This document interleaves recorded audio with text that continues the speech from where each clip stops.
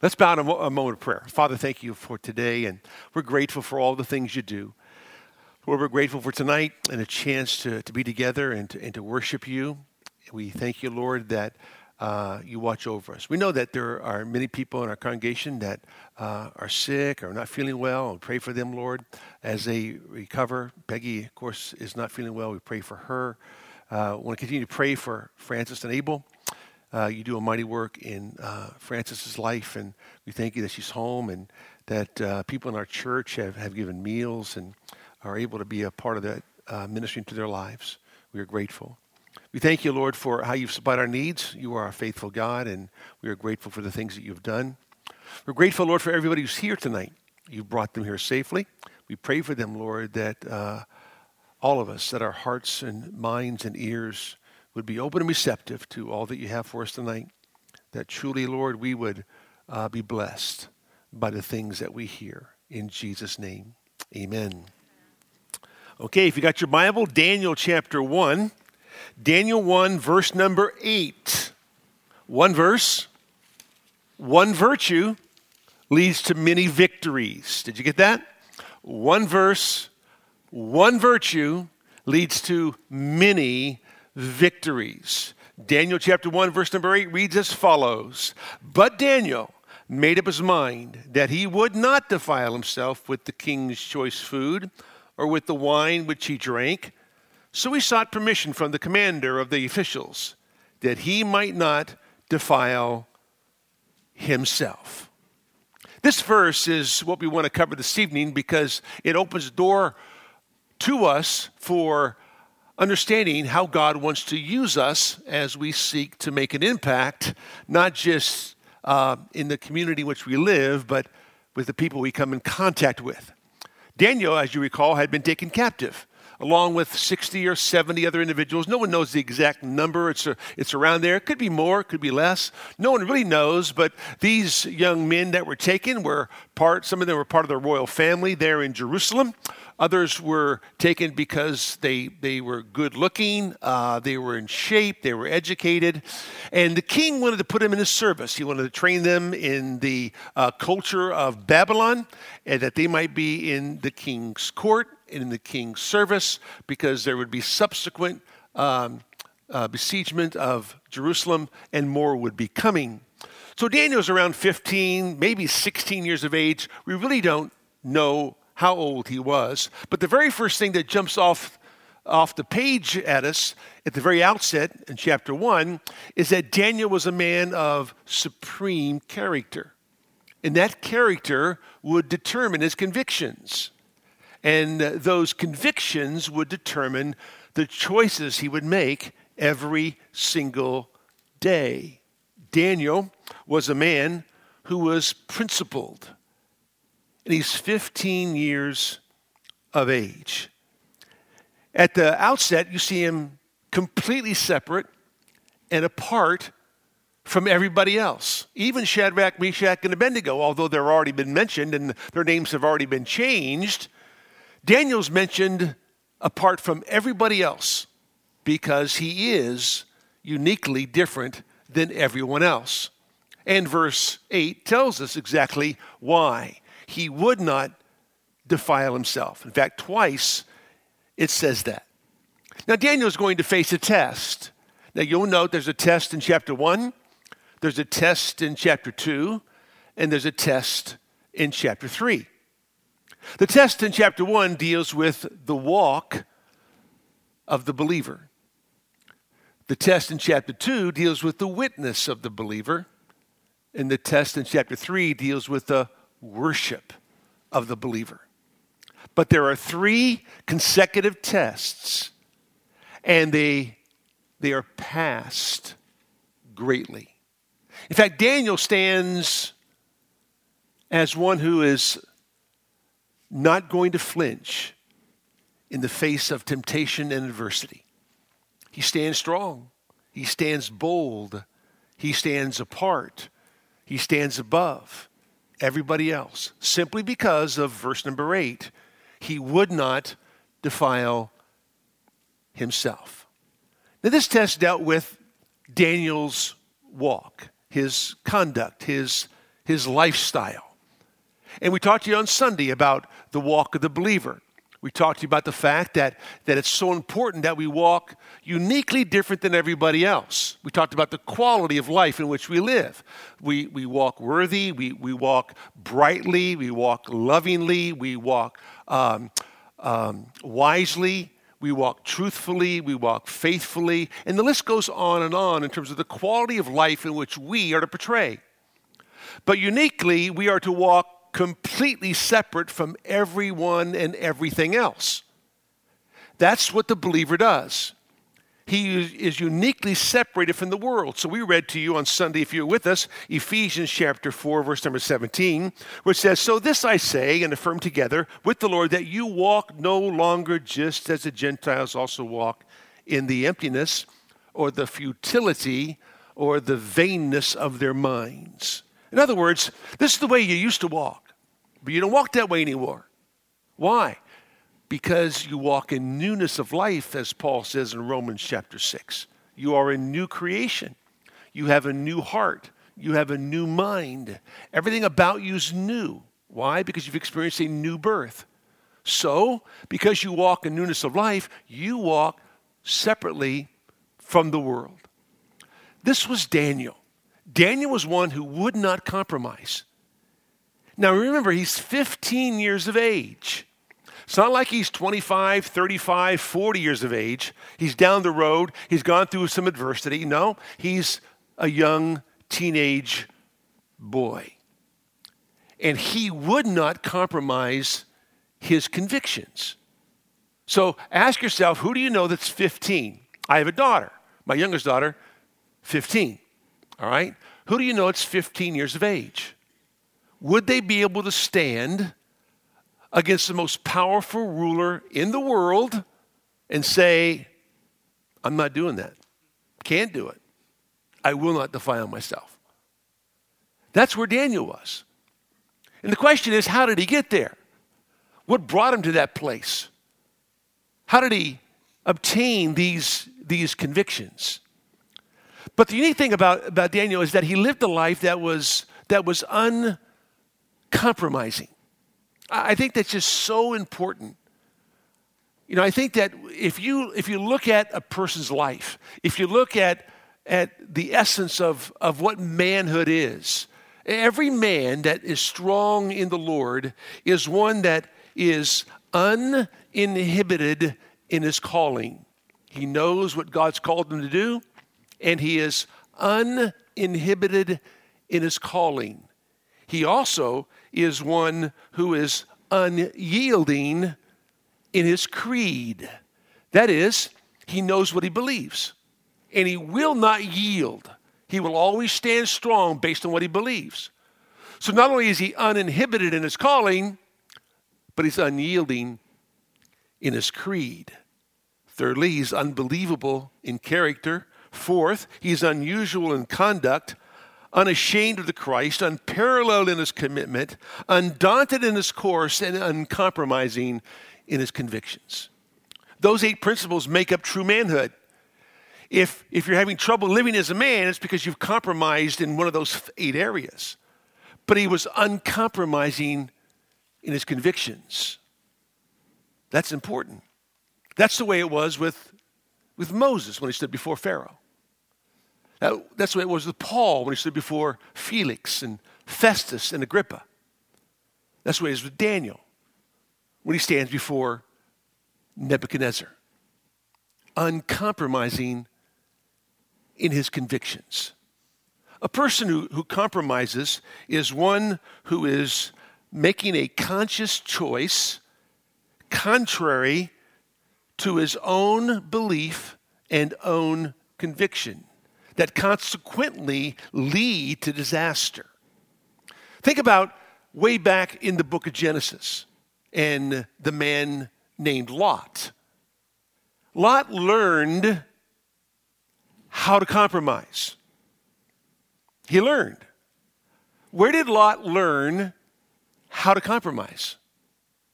From Father Abraham, the father of our faith. I'll talk to you about this on Sunday, but just as a preview, remember, Abraham had been called. And the man of God is uninhibited in his calling, right? He was called to where? From Ur of the Chaldees to the land of promise. So when he got to the land of promise, the place that God had led him to, the place that God called him to, there was a problem. A famine arose in the land. Now, just because God called you someplace and there's a problem doesn't mean now you just leave the place he called you to. You can't do that unless God leads you on. God never led him on. God never moved him on. He never once beseeched the Lord. He never once cried out to the Lord. He never said, Lord, what do you want me to do? Instead, logically, he says, you know what? We're going to move and go down to Egypt because there's food in Egypt. And I'm not going to put my family through a famine. My family doesn't need to experience a famine. My family doesn't need to experience hardship. I don't need to experience hardship. After all, I've been called by God. I'm going to be a father of a great nation. I can't afford to die now, especially because there's not enough to eat. So I'm going to go down to Egypt. God gave me a great mind. Therefore, I think logically. Therefore, because there's a problem, I'm moving to Egypt. Well, he takes his nephew Lot with him because his nephew came from Ur of the Chaldees, and they went down to Egypt. Later on, we'll realize in Isaiah 31, God says, woe to those who go down to Egypt. Cursed is everybody who goes back to a lifestyle that does not trust in me. And so he goes down to Egypt, and then they come back. Of course, Abraham gets right. He repents. Genesis 13, he calls on the name of the Lord, right? So fast forward to Lot. Lot learned something while I was down there. Remember what happened while they were down there. Abraham says to Sarah, listen, you know what? Because you're so beautiful, and I'm not, what's going to happen is that they're going to want to take you as their wife. So you tell them that you are my sister. Now, she was literally his half sister, but a half lie or half truth is a whole lie, right? And so you tell him that you're my sister because I don't want to die. I can't die, Sarah. I'm going to be the father of a great nation. So if you die, it's okay. If you have to compromise your purity, it's okay. I just can't compromise my life because I'm too valuable. I'm the father of a great nation. So honey, lie. It's going to be okay. Sure enough, she lied. Of course, a great debilitating disease came upon those in Egypt. And the leader of Egypt, the king of Egypt, was upset with what took place and got mad at Abraham and gave Abraham lots of livestock, lots of sheep, lots of all kinds of animals to go back. See, the problem is when Abraham compromised, it worked out well. See? So why do you compromise again? And he does. Genesis chapter 20. Does the same thing. Same old thing. Tells Sarah to lie one more time. Why? It worked out once. It'll work again. That's the problem with compromise. It's successful. Therefore, when it is successful, I'm more ready to do it again. And that's exactly what happened with Abraham. Oh, by the way, so did his son Isaac. Did the exact same thing. Lied. Because compromise is very contagious. Fathers, mothers, remember that. Compromise is very contagious. If you're not a principled person living by convictions, your children will begin to compromise just like you do and probably take it even further down the road. So here was Lot. Here was Lot. And he learned something. He learned to compromise while in Egypt. So when it came back and he had to make a choice as to which way he was going to go, because Abraham gave him a choice. You want to go that way? If you do, I'm going that way. But if you want to go that way, I'll go this way. Choice, Lot, is yours. So where did Lot choose? He chose the plush land. He chose looking toward Sodom. So what he learned in Egypt was how to look towards Sodom, which caused him a little later in Genesis 13 to lean towards Sodom. Once he leaned towards Sodom, he lived in Sodom.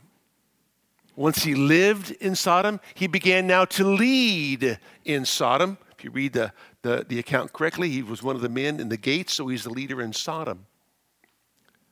And yet, through all that, he'd realize his compromise caused him to lose everything in Sodom.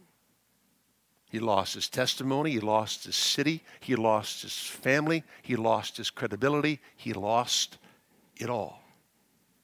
But he learned from Father Abraham how to compromise. Don't think for one moment our children don't learn how to live each and every day by looking at our lives. And it cost Lot greatly. All that to say is that Daniel, he never compromised for 70 years. He never compromised his convictions. He would always stand strong in his convictions. So what is it that caused him to be that kind of person? Well, I want to cover several points with you this evening. The first one is the presence of convictions. The presence of convictions. The very first thing you notice is that Daniel had them. He had convictions. Why and how did he develop convictions? It's because he understood and knew the word of the Lord. He knew that some animals were permitted and some animals were prohibited when it came to the nation of Israel. He knew what Leviticus 11 says. He knows what Leviticus 17 says. And therefore he knows that there are some animals that you can't eat because they've been offered to idols. He knows others because they haven't been cleansed properly. Can't eat those either. He knows this. Why? Because he's steeped in Scripture. Everybody who is strong is because they are steeped in Scripture. They know the word of the Lord. I'm sure he even knew what the Bible says concerning what Solomon said in Proverbs chapter 23, when it said, when you sit down to dine with a ruler, consider carefully what is before you, and put a knife to your throat if you are a man of great appetite, and do not desire his delicacies, for it is deceptive food. Maybe you learned from the wisdom of Solomon and to realize the difficulty of sitting down and eating the delicacies of the king, because they were offered the best food. They were offered the choice food, and they were also offered the best of all the wine. And so here was Daniel, who when offered the best of what the king had when it came to eating and drinking, he said, you know what? No. Now this is very important. Why? Because it's not like it's some big decision you got to make. It simply deals with eating and drinking. And what does the Bible say? 1 Corinthians 10:31. Whether you eat, whether you drink, do all to the glory of God, right? In the most mundane things of life, you either will stand strong or compromise. Because if you compromise in the little things, guess what? It's so easy to compromise in the big things. It's just not that you just wake up one day and just compromise on big issues in life. It's because over time, you have compromised a little bit here, a little bit there, a little bit here, and a little bit there. And all of a sudden, the strength of convictions has waned. And when big choices come, you make the wrong choice. And so Daniel's very clear. He could not defile himself. He had to remain clean and holy before the Lord.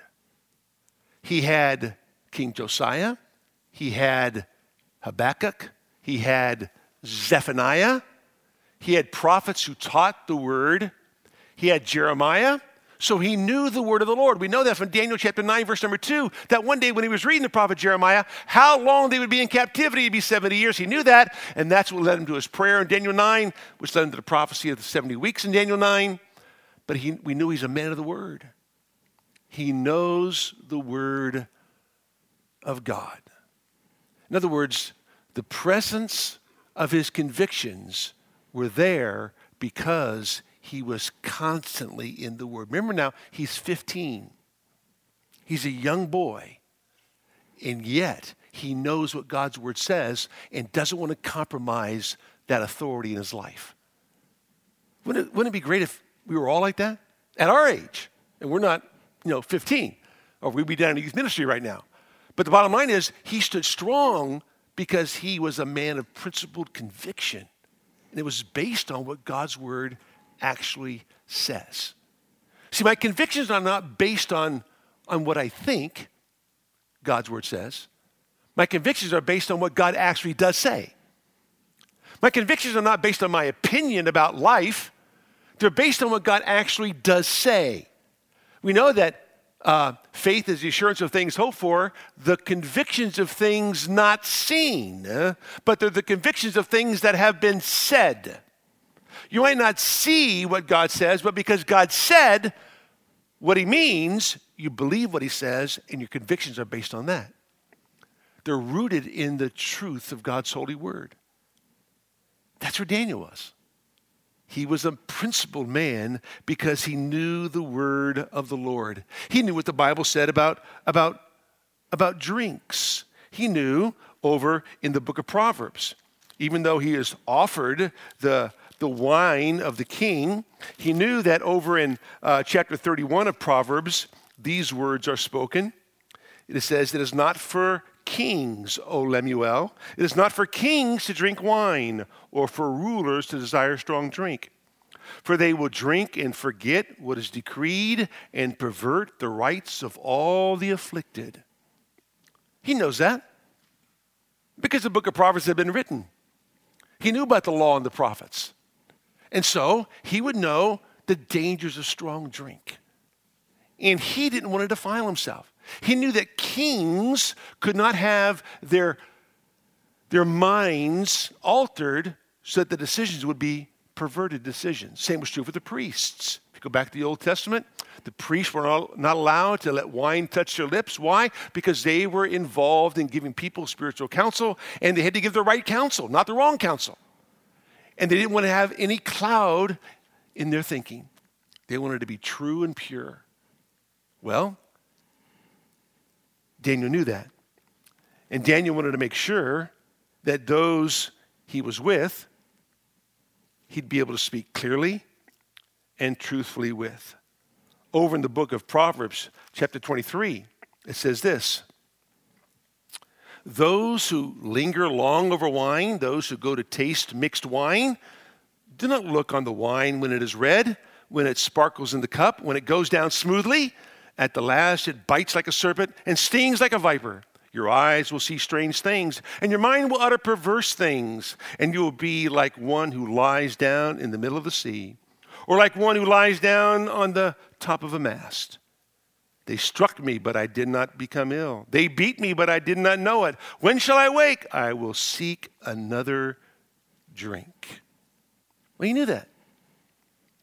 He knew what the scripture says. He did not want to defile himself. So we need to look at our lives and ask ourselves, do we know what the scripture says? Do we know what the Bible says? So that I can have ironclad convictions. Because my convictions are given or are believed because they're based on absolute truth.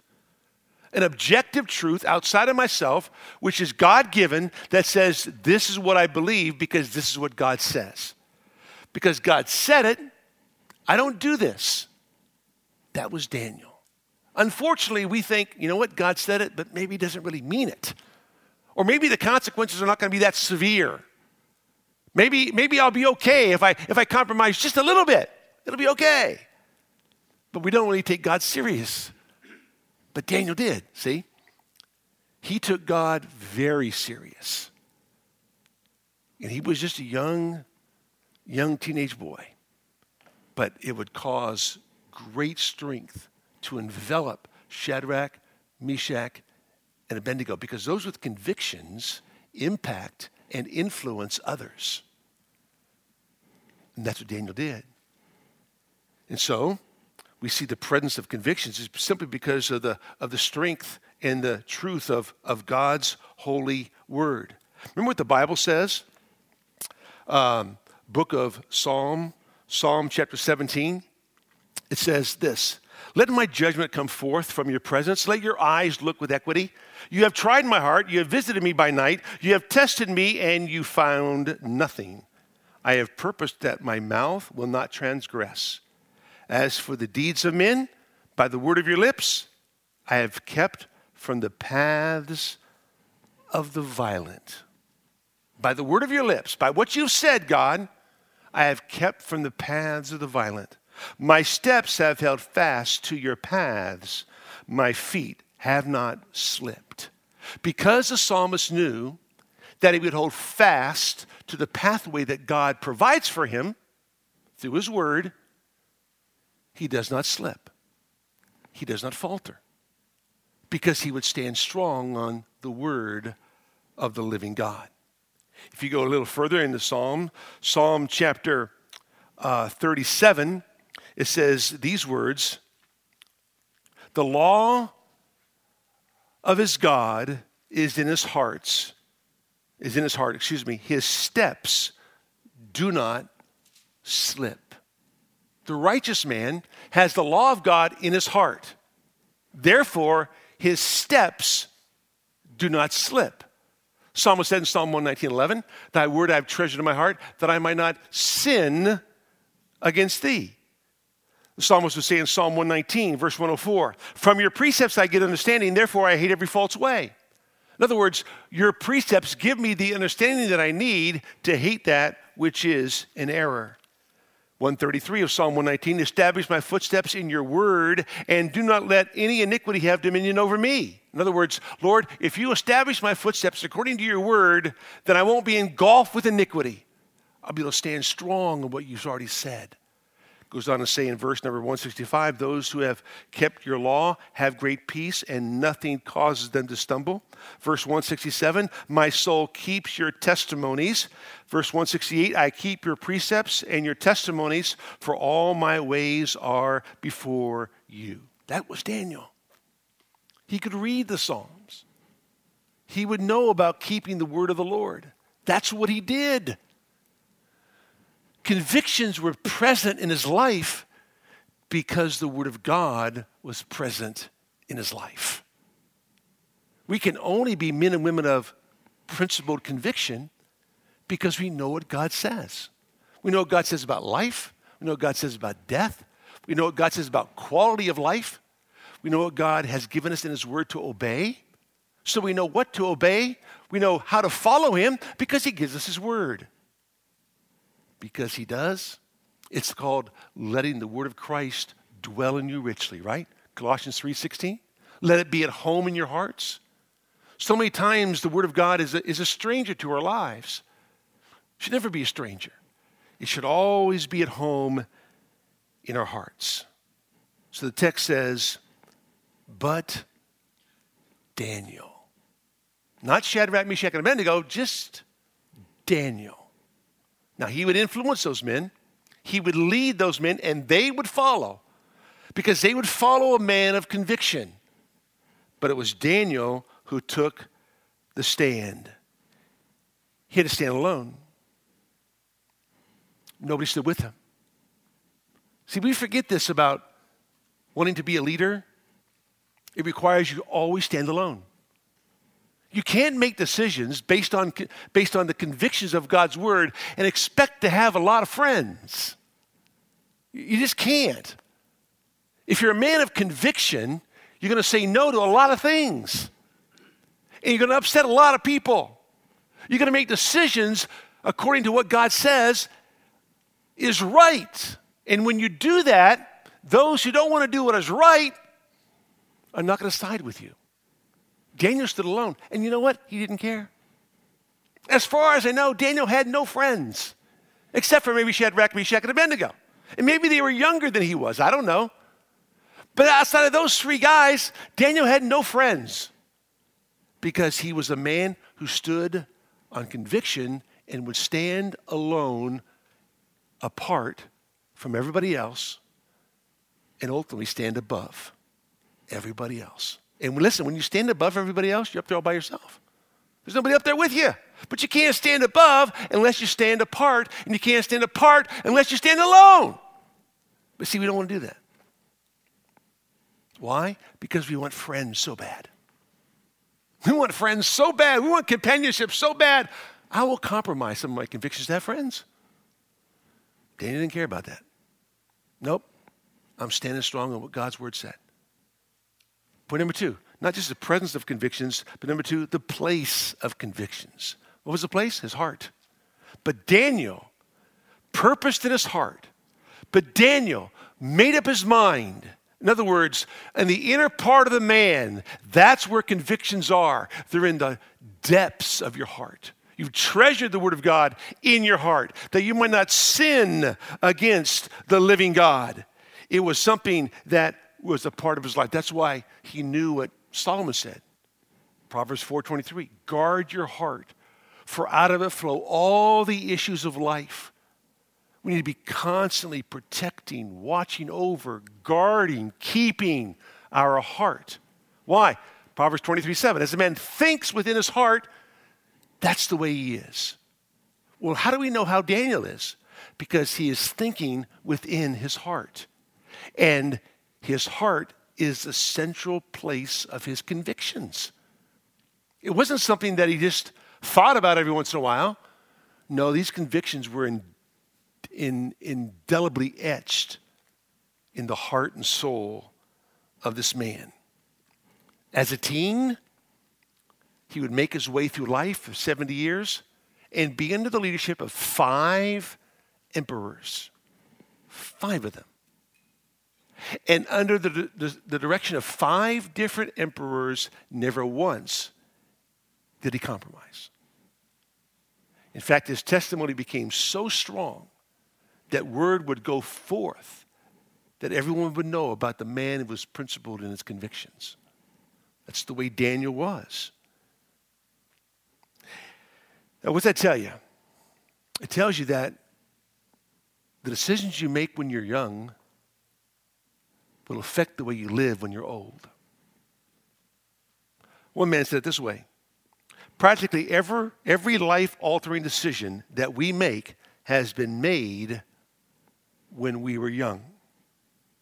The friends that we choose, the life's companion that we marry, the habits that we acquire, the vocation that we follow, almost all of these decisions are made when we are young, and they are. Think about it. Think about when you begin to formulate in your mind your future and what you wanted to do and where you wanted to go. The friends you choose, the person you want to marry, the job you want to obtain.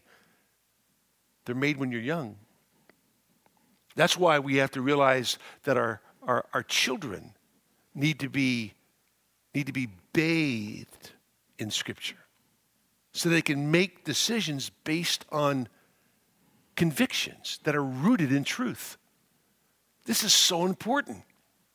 And so Daniel, whether he's from the line of Hezekiah or not, we're not sure, but maybe he was one of the royal family, but his parents somehow had invested into him, teaching him those first 15 years what the prophets of old said. Made sure he read the Scriptures. Made sure he studied the Scriptures. Because all of a sudden, he's carted off to Babylon. He's carted off to the big city. It's like when you're 15 years of age and you're taken captive to go to New York, right? That would be a horrible thing to do right now. But carted off to New York or to Chicago or LA, having to live on your own at 15 and make decisions based on what? The convictions that you hold dear in your heart. Spurgeon said it this way: very much of our future life will depend upon our earliest days. Now think about the cultural pressure. The culture wasn't a Christian culture. It was a pagan culture. We're talking Babylon, the birthplace of idolatry, right? And so it's a place that had no respect for the laws of God. No respect for the Lord God of Israel. That's why they changed their names, right? We talked about this last week. Why was these Hebrew boys, why was their name changed after the gods of their days? Because they wanted to rid the God that they believed out of their life. That's the culture they lived in. So in this culture he goes that has no respect for God, no respect for the law of God, and yet he's able to stand strong on that law and with his God. What about the peer pressure? Can you imagine the peer pressure? Let's say there's 70 of them that went, okay? And Daniel chooses to stand alone. Doesn't want to partake of the king's delicacies. Doesn't want to partake of the king's wine. You can hear the conversation now. Daniel, it's no big deal. It's okay. It's only for a while. It's not forever. And after all, this is good food. I mean, you could be eating the food of a prisoner, but no, you got good food. It's going to be okay. It's not that big a deal, Daniel. It's just some meat here, some meat there, some wine here, some wine. It's not a big deal, Daniel. Come on, man. Can't you be like the rest of us? Daniel says, no, I can't. I won't. And off in the corner were Shadrach, Meshach, and Abednego. And they're watching everybody else, and they're thinking, that's the guy we got to follow right there. He's strong. We got to follow what he does. We got to be like that guy, because that guy's not afraid of anybody. He's not afraid of anything. That's the man who's got conviction.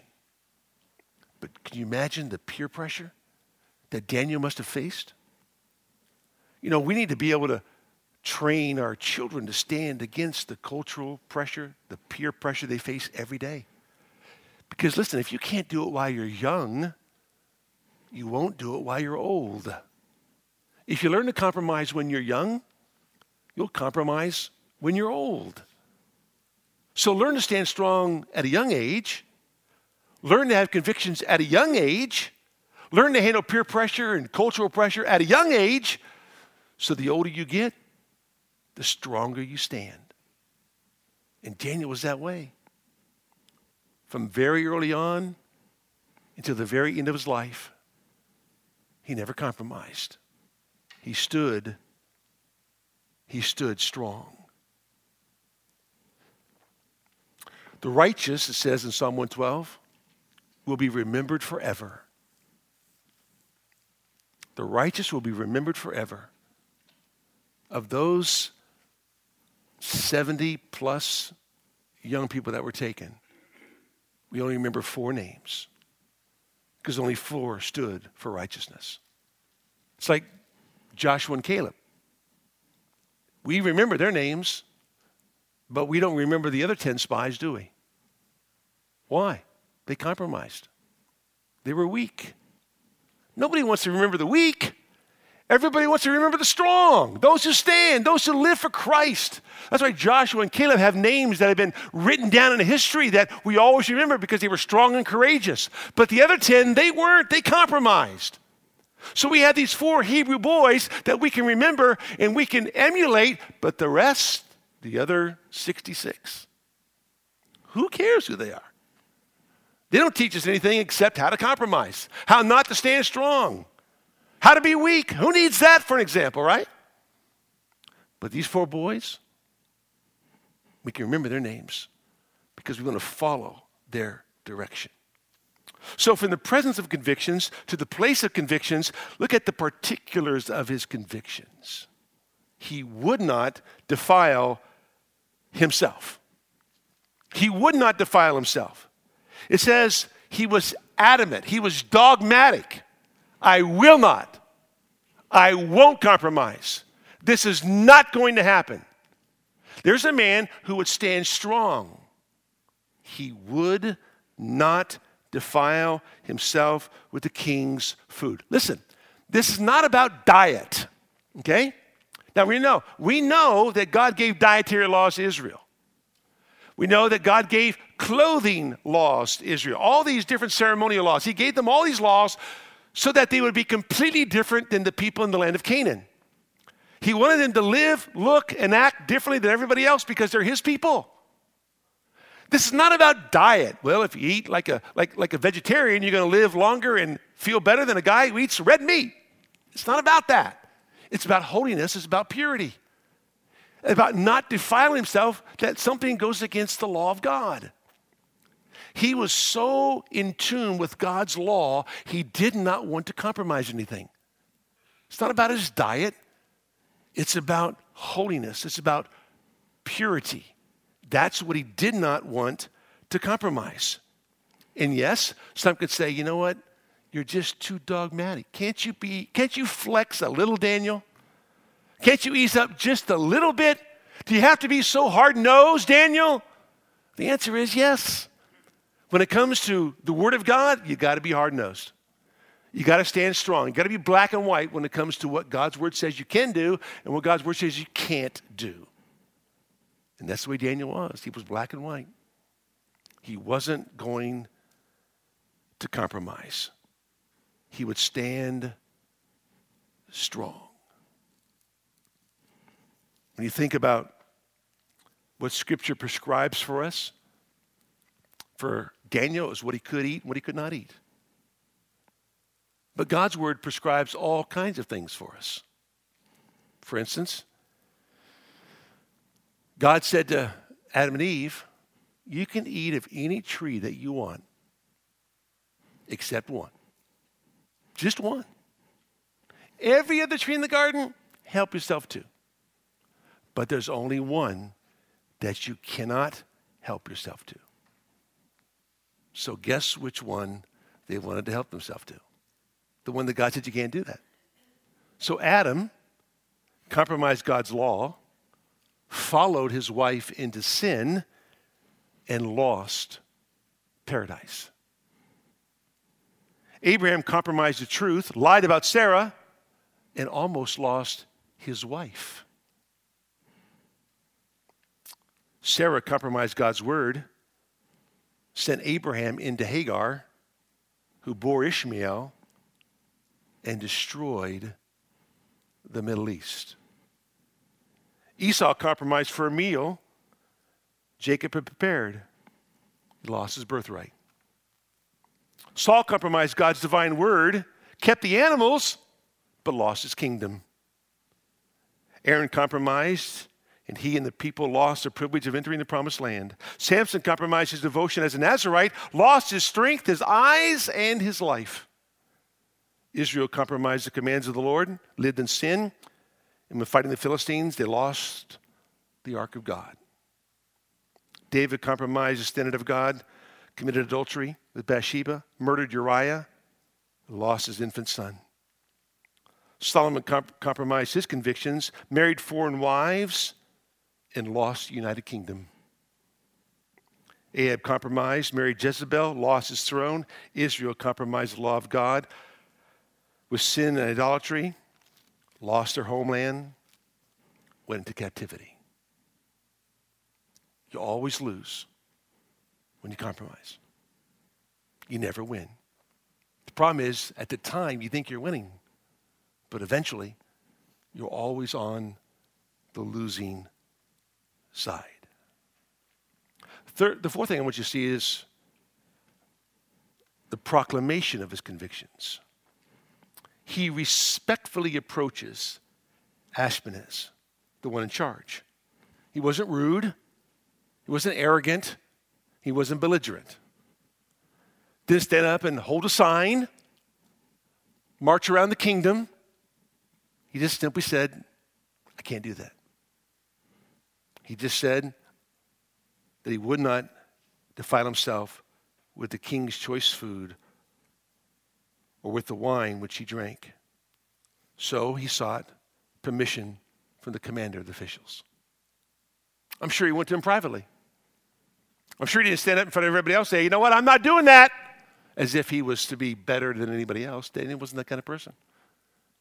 I'm sure he went privately, asked permission, and said, you know what, I can't do this. I'd ask that you'd respect my beliefs. You'd respect my commitment to my God. I cannot do this. And so he goes and he proclaims his conviction to a pagan leader because Ashpenaz was put in charge by Nebuchadnezzar. It could not be easy for him. He's 15. He's a young kid. And so he has to go and make a statement that says, I cannot do this. You know, when you think about that, and you think about the people who did things like this, I mean, John the Baptist, remember him? He called Herod out because he married his brother's wife. You can't do that. Herod's wife was outraged. She wanted him dead. They threw him in prison.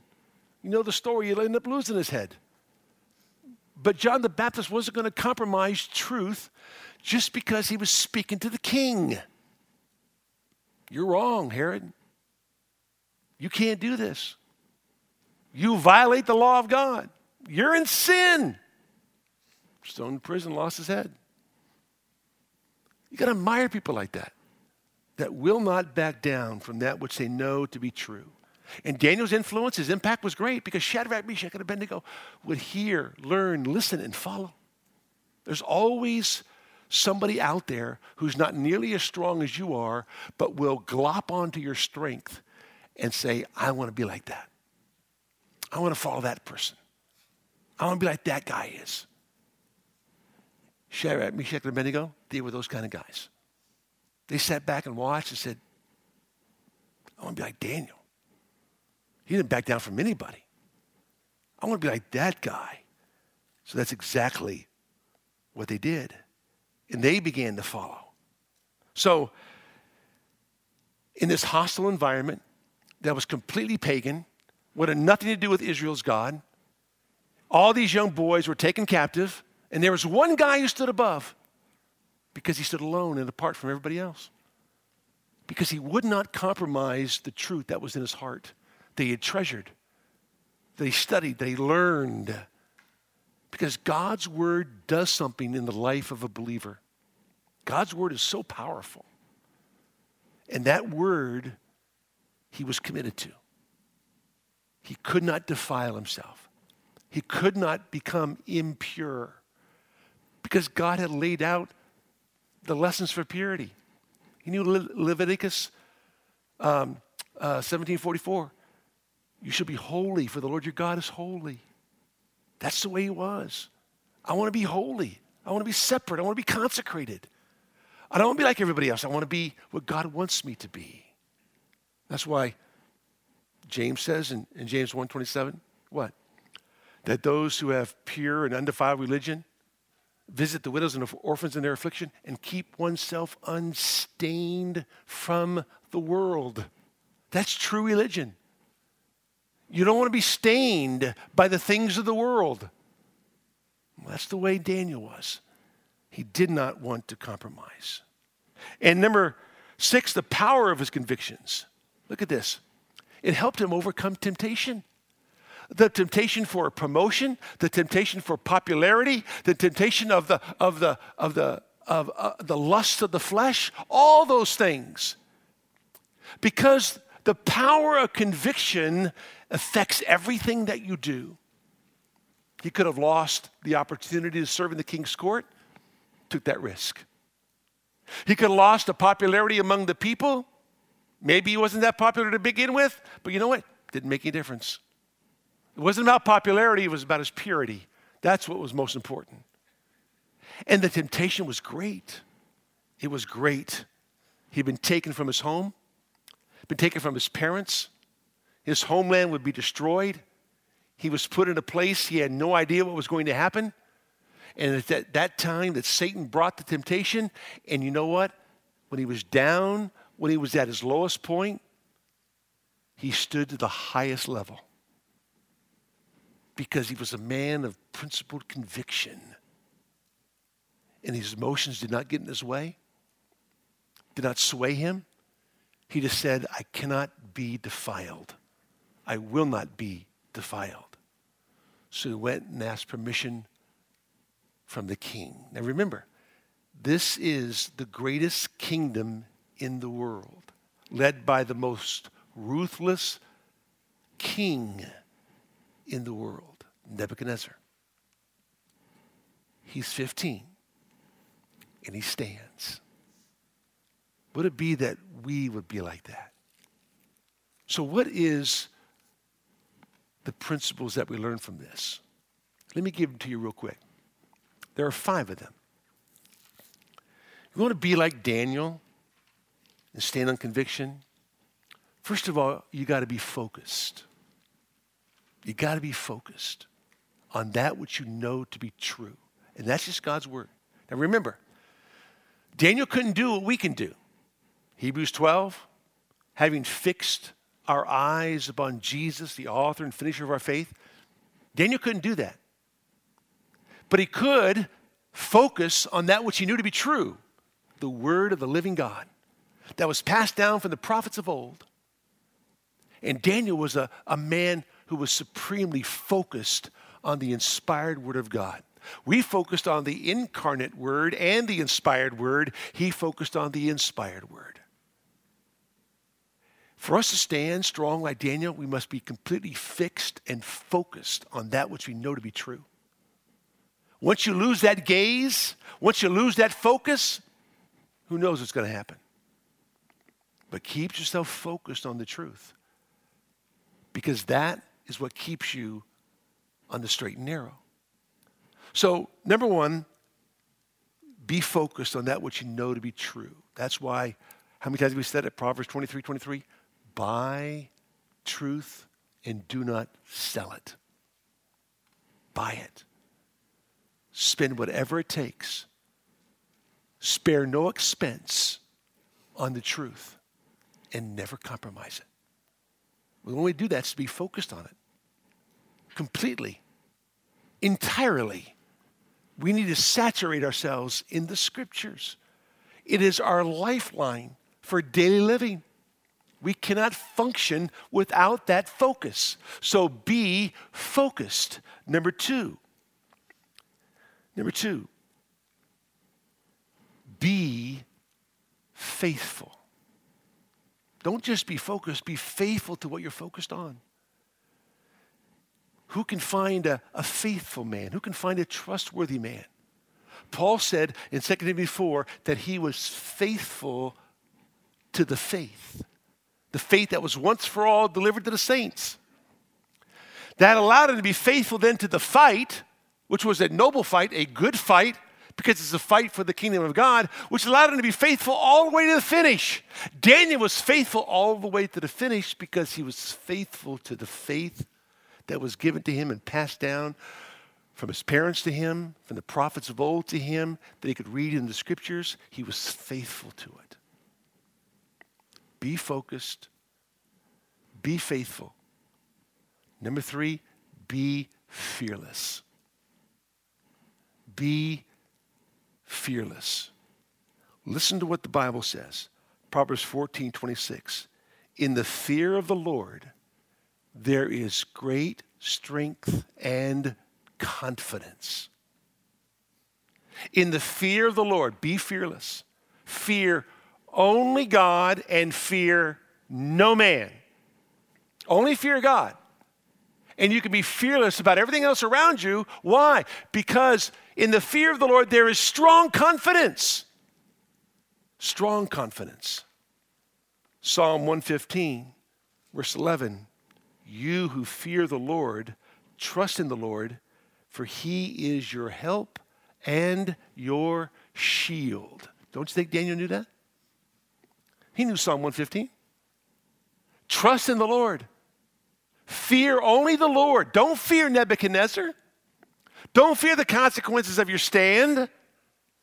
Only fear the Lord, because he is your shield. He is your helper. He is your defender. You see, we don't take stands because we're afraid of what we're going to lose, forgetting the fact that God is our defender and protector. He'll watch over us. So I can be fearless. I love what it says in Proverbs 19:22. The fear of the Lord leads to life, so that one may sleep satisfied, untouched by evil. Remember Psalm 112? How blessed is the man who fears the Lord, who greatly delights in his commandments. He will never be shaken, verse 6. He will not fear evil tidings, verse 7.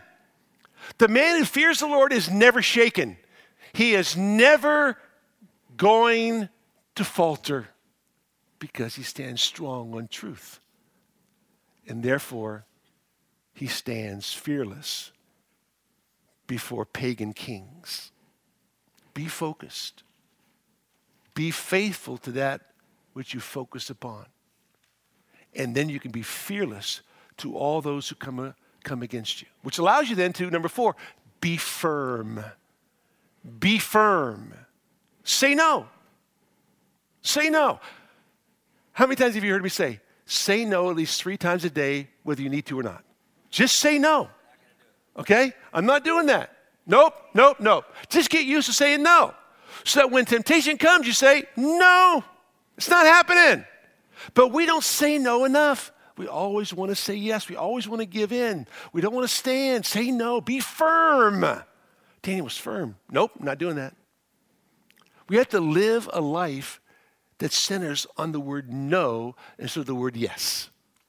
Because most of life is living saying, I'm not doing that. I won't do that. I can't do that because of what God has said. You got to be firm, but you can't be firm unless you're fearless. Because you see, the reason you don't say no is because you're fearful, not fearless.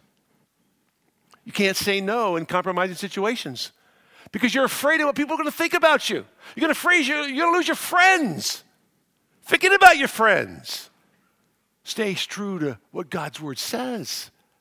There's a friend that sticketh closer than a brother. He's not your neighbor. He's the Lord God of Israel. And so, be firm. You can be firm because you're fearless. You can be fearless because you're faithful. You can be faithful because you're focused. And lastly, be futuristic. Always anticipating the future. Looking toward the future. Wow, this is evident in Daniel chapter 1. All throughout the rest of the book, we're going to see Daniel in chapter 2, learning to look toward the future and the coming of the king and all that's going to happen when the Messiah arrives. We need to not just focus on our Lord, but have our eyes fixed on the hope that's going to come. And when that happens, you live futuristically. It's not about what happens today as much as what happens tomorrow. The decision you make today is going to affect you tomorrow, right? Make wise choices today, and you'll live a better life tomorrow. Make bad choices today, and you're going to live a difficult life tomorrow. So live futuristically. Always be futuristic in terms of your approach to life, thinking, okay, the decision I'm going to make today, how will it affect my family tomorrow, my children tomorrow? We read earlier to you Proverbs chapter 14, verse number 26. It says these words, Proverbs 14, verse number 26. It says, in the fear of the Lord there is strong confidence, and his children will have refuge. You want your children to be safe? You want your children to be protected? You want your children to have refuge? You must fear the Lord. Listen to this, verse 27. The fear of the Lord is a fountain of life, that one may avoid the snares of death. Daniel 1, verse number 8. One verse, one virtue will lead to many victories in life. And the rest of the book of Daniel is all about the victories. Because he stands on one virtue, he will not compromise his convictions. Let's pray. Father, we thank you for today and the opportunity you give us to study your word. It's only a brief moment in the week, but our prayer, Lord, is that it would be more than just a brief moment in our minds. But the things we learn about your word would be so indelibly etched in our minds, it would govern every decision that we make. Lord, help us all to make wise choices today based on what your word says. Help us not to compromise our convictions. Compromise is such a devastating word because it brings heartache and pain, loneliness and sadness in so many ways. And the scripture is filled with people who compromised. Lord, help us not to do that. If we have compromised in the past, help us to learn from that, that we might stand strong today and tomorrow. That we might go back and say, Lord, beginning today, I want to stand strong on the convictions of your word. I want to be convinced about what your word says and never compromise it with my family, my friends, in my church, at work, wherever I might go, that I might glorify your precious name. We ask this in the name of our soon-coming King, Christ Jesus our Lord. Amen.